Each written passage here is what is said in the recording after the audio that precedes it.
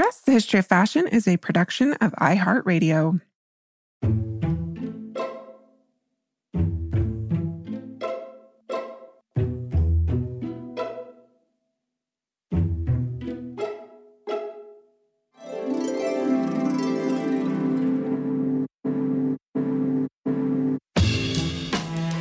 Over 7 billion people in the world, we all have one thing in common.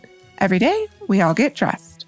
Welcome to Dressed, the History of Fashion, a podcast where we explore the who, what, when of why we wear. We are fashion historians and your hosts, April Callahan and Cassidy Zachary.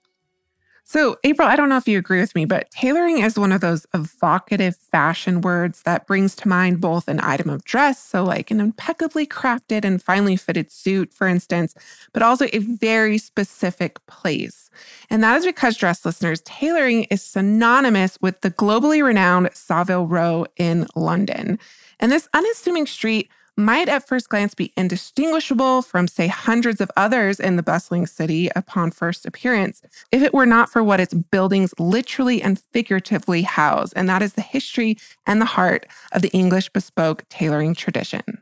Yes, and that is because the suits produced on this street are inarguably the most coveted in the world, a reputation the street has earned ever since becoming a tailoring hub in the 19th century after Henry Poole, the so-called father of Savile Row, expanded the tailoring premises he had inherited from his father, James Poole, in 1846 to include an entrance at number 32 Savile Row.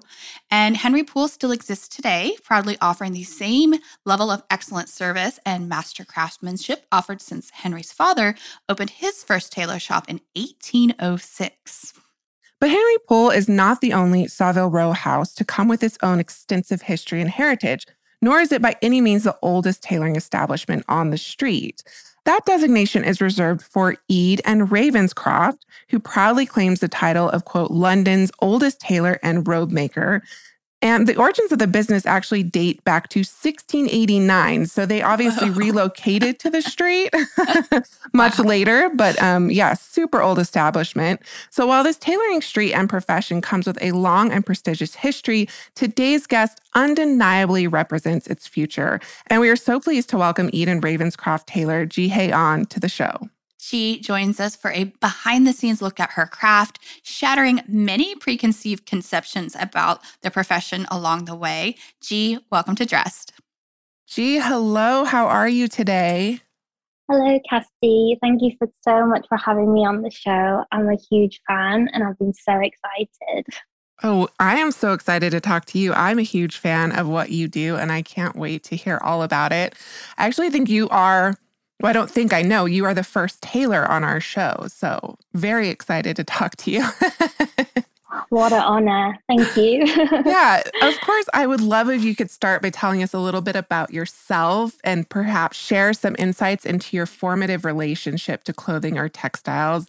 For instance, do you have an earliest memory that sparked your interest in clothing or dress? Absolutely. So my name is Ji Hye-an and I am a Savile Row bespoke tailor, more specifically a coat maker, and I am currently in employment with Ede and Ravenscroft. I have been tailoring for about 5-6 years, including my apprenticeship. I would say my earliest memory was always my mum. I'm sure everybody thinks their mum is a superhero. But my mum always said she wanted to be a fashion designer and she had kids and it just didn't happen for her. And she used to draw sketches and we used to colour them in. Or she used to make us little outfits out of like leftover fabrics. And I would always tell her, I was like, oh, don't worry, I'll do it for you. I'll be a fashion designer.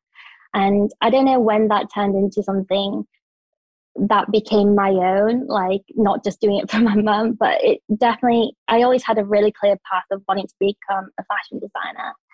And lo and behold, I didn't become one. I actually became a tailor. But yeah, I was convinced I wanted to be a wedding dress designer for the longest time until I went to university. And I decided that fashion seemed so subjective. And also my friends were coming back with such horror stories.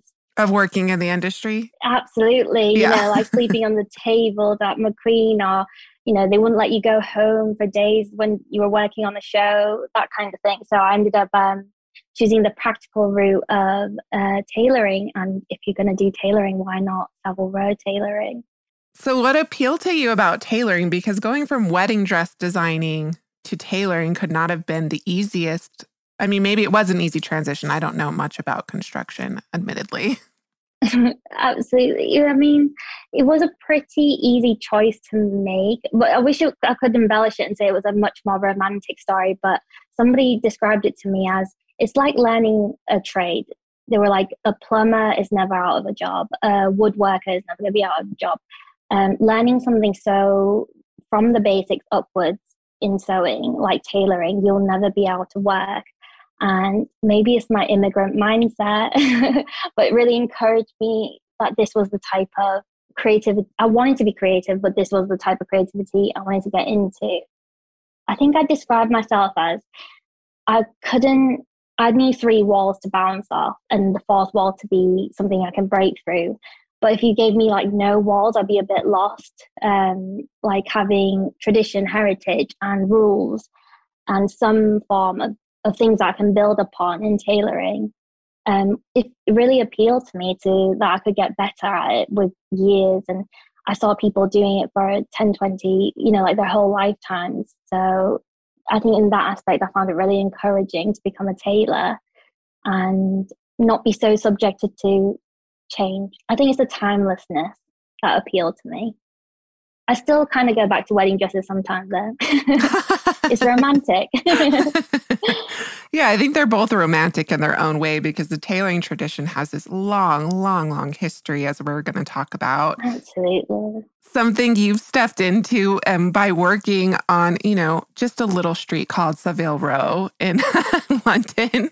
You work for one of the most prestigious firms, Eden Ravenscroft. Well, as stated on their website, they are known to be the world's oldest tailors, established in 1689, and they do have a timeline. So I think it was a mixture of the wig makers and the robe makers, son and daughter getting married, that established Eden Ravenscroft. But they must have been firms way long before that as well.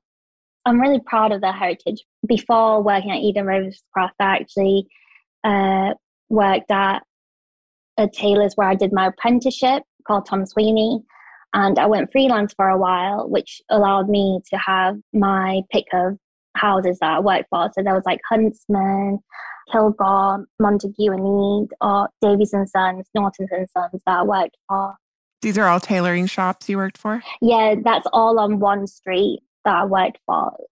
Eden Ravenscroft was one of the places that I worked for. And I just had a huge draw to it because the head cutter there, Chris Potter, he really drew me in. He taught me a lot. He used to be a coat maker himself and then progressed into being a cutter. And I'll explain to you all the different roles in Savile Row later on if you want me to.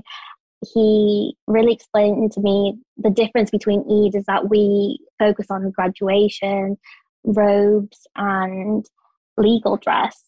And he was like, oh, if you come work here, if you come in, then there's going to be so much more work and so much fun stuff. And by fun stuff, he means things like velvet tailcoats, dinner wear, tuxedos, white tie, black tie, all the things that aren't maybe normal dress. That he just really drew me in. I love that they have this long tradition of making wigs there as well. Can you talk a little bit about that? Because I think that was super unexpected. So we actually still have a wig department and a robe department. And the wig department, I wasn't even aware that existed until I got to the headquarters. And it's like a room full of women. It's an all-women team. And when I say hand stitching, I feel ashamed to say that I do hand stitching in my coats because every single bit of their work is hand stitched. I have the benefit of using a sewing machine every so often, but they still curl horsehair by hand and by ironing rods that look like, that they still existed from the 18th century. And the tradition of making hasn't changed since the design was established in the 18th century. It's a lovely room of 4 or 5 women sat around, and they all construct little aspects of it and then pass it on to each other until it's completed as a beautiful handmade process. It's so cool. I've only witnessed it when I worked in theater, but it's very much the same thing as that, or in opera, I should say. They do it individually by hair. They pull it through this net one by one. It's an incredibly intricate process. It's really beautiful to watch. And as you said, entirely by hand, and something you yourself know very well. You've talked a little bit about your apprenticeships. Can you talk about what it was like to be an apprentice? Like, how many hours do you need as a tailor's apprentice before you move on to the next stage? Right. I think I had quite a unique opportunity because I met my teacher, Julio Mumper, who literally changed the course in my life after I met him. He was a very strict and firm teacher. And when I used to bring him work, he'd be like, is this your best work? Or if it's not your best work, don't bother bringing it to me to check. And I would be absolutely terrified. But I think he taught us very fast. So like traditionally, apprentices are like 16, 17, 18. They come straight from school and you're expected to spend 3 to 4 years in coat making. And I think maybe the years vary if you're a waistcoat maker or a trouser maker. But as a coat maker, that's how long you were expected. But for me, I just came from a degree, doing a 3 years degree in fashion atelier, which was quite focused on making anyway. So I kind of thought I would have a little bit of a step up. But actually I was really wrong. I was retaught everything that I learned at university. But it took me it was under 2 years, like 1.5 years, I think. And I think that's extraordinarily quick. But I think that was from my teacher kind of going hard on me because I told him, like, 3 years worth of education later to be on apprentice wages is something, it's really hard in London. And sometimes I find it really sad because it's the most common question that's given to me on Instagram is, like, do you recommend an apprenticeship? Like, how do you find one? How do you get through it? And it is low wages. And I couldn't have done it without the help of my mum giving me like the extra £20 here and there to get through the week while surviving on like beans and loaves of bread. So like I was really, really keen on to finish my coat making apprenticeship so I could earn some real money as a coat maker. So money was a motivation. And I got through it in about 1.5 years. I would say the hours, I'm not sure how specifically put amount of hours onto it. I had like, isn't there a mad phrase saying that you need to put like 10,000 hours into anything before you become a master of it? Yeah. I'm not sure if I did put in 10,000 hours, but I'd say throughout that 1.5 years, I didn't really have much of a life. My focus was solely I had an additional job as well on top of being a full-time apprentice, so I could pay my rent in London. And that was a big motivation to be like, hey, if I can do other jobs, then I can actually tailor for like 10 hours straight or 12 hours straight. I don't glamorize burnout, but it was a big motivation to like get out of poverty. Yeah. And it sounds like that's the standard too, right? You have to apprentice if you want to work at one of these houses. Yeah, a lot of the houses still go by apprenticeships. And I personally feel like it's a great way of learning. You can watch as many videos and get your information, but the things that I was taught were like so tactile. It was things like, they would say, can you feel that amount of ease? Like, it differs because it's this cloth, because it's this weave, and this is how much it can shrink, and this is how much it won't shrink, and this fabric behaves like this. It seems like those kind of things can't be taught by watching, just purely by watching an explanation. So yeah, I'm a big fan of apprenticeships. I obviously hope that, it would follow living wages in London so that we don't have to be cruel to our apprentices. But I know what I was taught was special. So I always think in the future I will pass it on. Absolutely.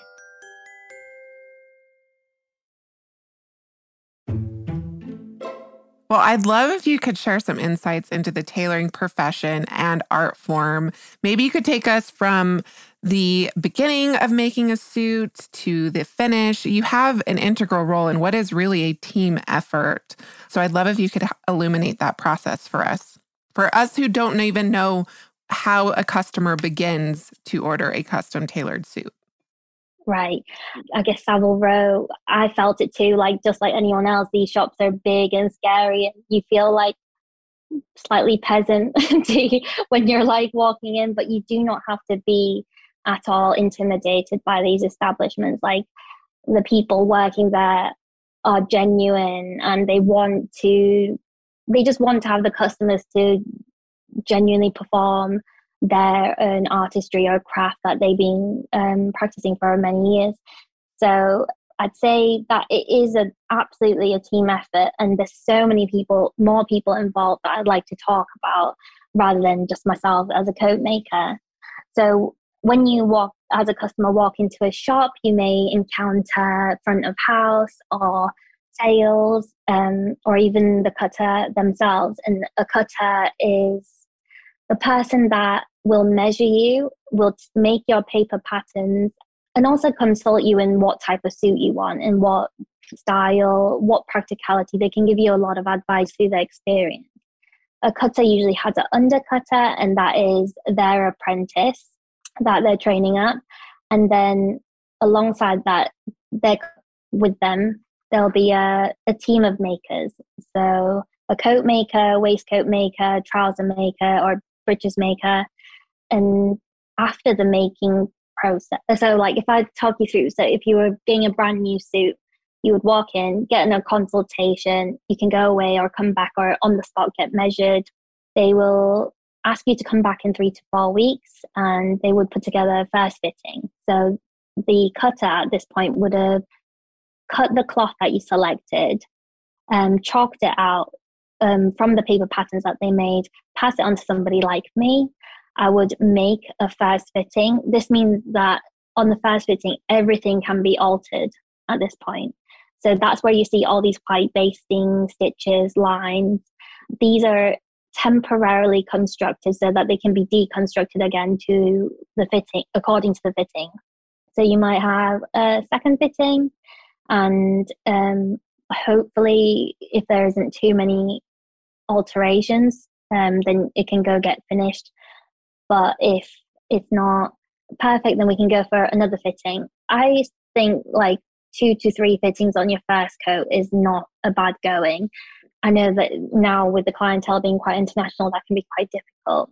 But I think 2 to 3 fittings is recommended. And I think quite often the customer really enjoys the experience of getting something really made and the cutter to understand their body. And like quite often people be like, oh, this is how I wear it, or I sweat a lot more, so we'll go for sweat guards underneath the arms, or the most common thing is shoulders not being straight. So we always have a drop right or a drop left. About 50% of the time, I would say nobody's body is symmetrical. Once the makers are all done, so we'll construct this piece by piece. So you might have a first fitting. On the second fitting, I might put some pockets in if we're confident with the pocket placement. And then the next fitting, I might finish off the lapels and the ends of the cuff, and then still put it back together, and you can still alter different parts of it. Once I'm done with my coat making process, it's a stage called thin bar thin. All the constructions are permanent, but the lining is very loosely tacked on with the basting stitches. So the finisher fells in very small stitches all the lining to the jacket, and then makes handmade buttonholes and does all the edge stitching. And the buttonholes are really, really beautiful, and I recommend everyone looking up bespoke handmade buttonholes because it's such a feature of a coat. Once the finishes are done, they pass it on to the presser, and quite commonly there's like only a few presses, and all the shops on Savile Row uses them, and the effect they can have on the finished garment is incredible. And other people that are involved is people like cloth merchants, or the haberdashery merchants, the delivery, the runners in between the houses. Also, the tailors are quite often freelancers.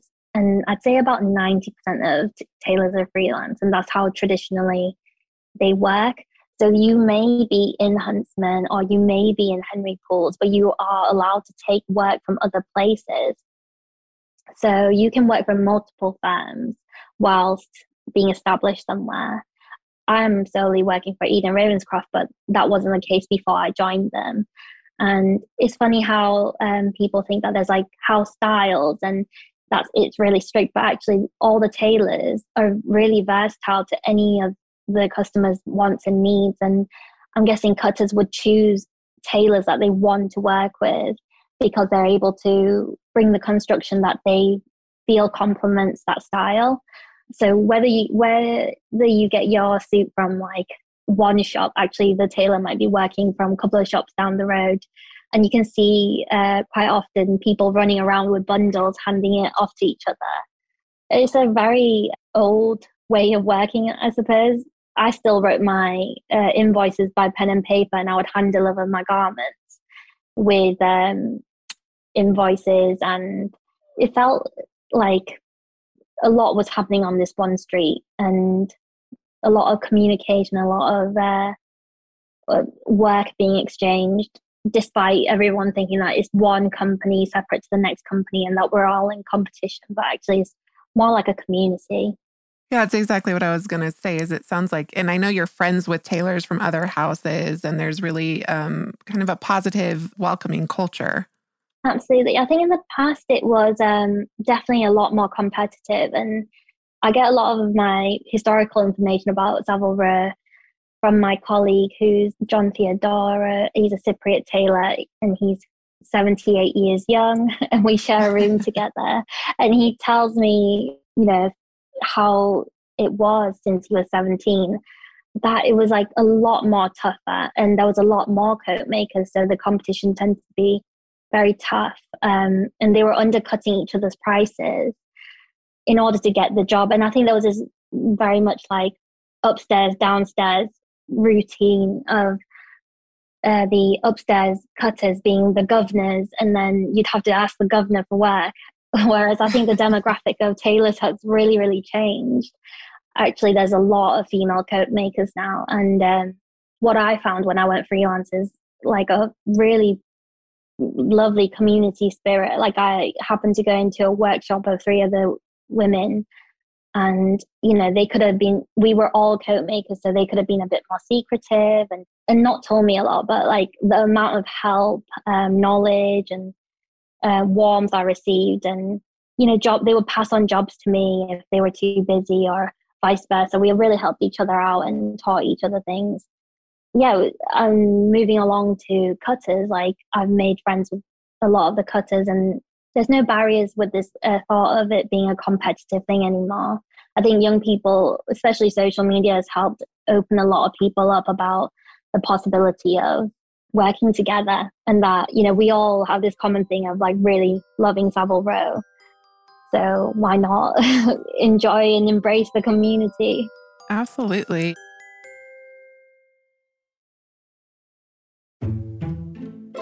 You led me right into my next question, and I'm really glad you mentioned the demographic change, because Savile Row is famously associated with the creme de la creme of men's tailoring and men's tailor. But largely thanks to creators like yourself, we now know that women wear and make Savile Row suits too. You have a wonderful Instagram account, which of course we will link our listeners to in our show notes. And one of my favorite parts of your Instagram, on which you take followers behind the scenes of your work, it's really, really cool, is when you share posts that highlight the impeccably tailored suits you've made for yourself, which are just amazing. But this is just one of the many aspects you share with your 20,000 followers. So I'd love to hear a little bit more about what inspired you to share your work with the world via such a public platform. We've talked a little bit about it. Thank you so much. It's really flattering. I find it really flattering that people want to follow my day-to-day videos. And I'm still quite amazed that my little sewing videos are, like that, there's so many people who enjoy it. I think my first reason for setting up that Instagram was because there was an occurrence of like I would spend, I think it takes me like 18 to 28 hours to roughly make a coat. And, you know, like I say, it's a lot of teamwork, but sometimes the brand shiny men at the front of the house would get the thanks from the customers. And they would be like, oh, thank you so much for making my suit. And I'll be like, oh, I'm down here in the windowless basement. So I think that's what got me started. And also I think people would ask questions to me so often like, oh, how these suits are so expensive. That's crazy. Who would spend ever that much amount of money on a suit? And to me, I wanted to be like, oh, well, I want to show you what's inside a suit, what looks beautiful to me. So that was part of the reason, because I wanted to show, like, I think customers do so much research before purchasing now. So if they were to come across my page and they could see the work put in, they might appreciate their garments a little bit more or enjoy it a little bit more. But it's crafted and especially made for them. And, you know, they have little people like me downstairs making it just for them. It's partly that, and it's partly a daily diary to myself. I actually used to keep a cutting of every single jacket I made, a little fabric sample, but then it got so big and it kind of got difficult to like keep up with. So this is kind of like a personal thing that I do to keep on top of like the different coats I make. It's had a really positive influence on my work. I feel like it's kind of made me want to show other aspects of coat making, the details, and like, and personally, I want to evolve and make each coat better than the last one. But it has come with its like negativity as well sometimes. With Instagram, I think I've had people steal my pictures or claim that I work for them, that I work in their workshop. Oh no. Or like, I'm not sure if other tailors get this too, but like, I don't think like my male counterparts get it as much as sometimes I receive some like misogynist, like, oh, why are you getting involved with this? Or like slightly racist comments. But like, it's so far outweighed by the positives, which is like, I didn't realize how important representation could be. And when I have students contacting me and say, I want to be a Savile Row tailor and they look like me, and I hope I helped a little bit towards that aspect. So yeah, like I love doing it, and it's made me up my game. It's made me be aware of things that I want to do. And also it's encouraged me to express myself in tailoring by making suits for myself, and hopefully encouraging other women to wear suits too, because it's just fun and it's quite powerful. I guess if I go back to what was one of my formative experiences, I think it was when I first got into my internship. I was wearing a very cheap suit from, you know, like a high street retailer, and I was out with all the company of guys and they were all wearing bespoke, and I think it made me appear like I was wearing a bespoke suit because of who I was hanging out with, and I was desperate to cut my own suit and wear bespoke as well, but obviously it wasn't something I could afford at the time. And it was that experience of feeling like, oh, this is why men do it. Like when I was doing fashion theory at university, they were like, oh, what is the suit? And we did it into quite depth. And they were like, is it confirmation or is it actually something that you can change a very small amount of and it be a flair to style? And I find it that for women wearing a suit, it feels really, I'm like, this is why men do it. You can feel quite powerful in it. I feel like I can understand why they wear it. It's comfortable. You're treated differently, which is awful. Like no one should be treated badly or better because they're wearing a suit. But like I did feel like I was going from a young woman who often get mistaken for being younger to being very respected. And I quite like that feeling. Yeah. Well, you're also talking about being empowered by this suit, because a lot of the way you're being treated is probably because of this aura you're putting off because you feel so confident in this suit that you've made. That is the feedback I get quite often from customers, is that you hold yourself differently when you have something that's especially made for you. And I love that feeling. I made a wedding suit for a friend, and I particularly love making wedding suits. And this was a friend who really, really helped me out in London. So when they got engaged, I made him a suit. And when we were having these fittings, he was like, "Oh, I think I'm having a little princess moment. I feel like a little princess in front of the mirror," where like his suit's all basted up, and we're going around like clipping little bits and pinning it so that it matches him a little bit better. And he was like, "Oh, I'm having a princess moment," and that made me feel really good. That I'm not a doctor and I don't actively save people's lives, but like I'm doing work that makes people happy and feel the best in themselves. Exactly. And you're enriching people's lives in this very tactile and tangible way. So in closing, thank you so much. This has been a wonderful conversation. What does tailoring mean to you? I would say it was my found medium of expression. It was the springboard to the rest of my career. So I don't know where my career can lead to next. But like I said, being a tailor has given me a really good foundation of sewing for me to be like, I can take on most things. Like if I look at things, I want to make it. And my boss is super supportive, and he's like, "Come on, let's have a go at making that and test you through your paces."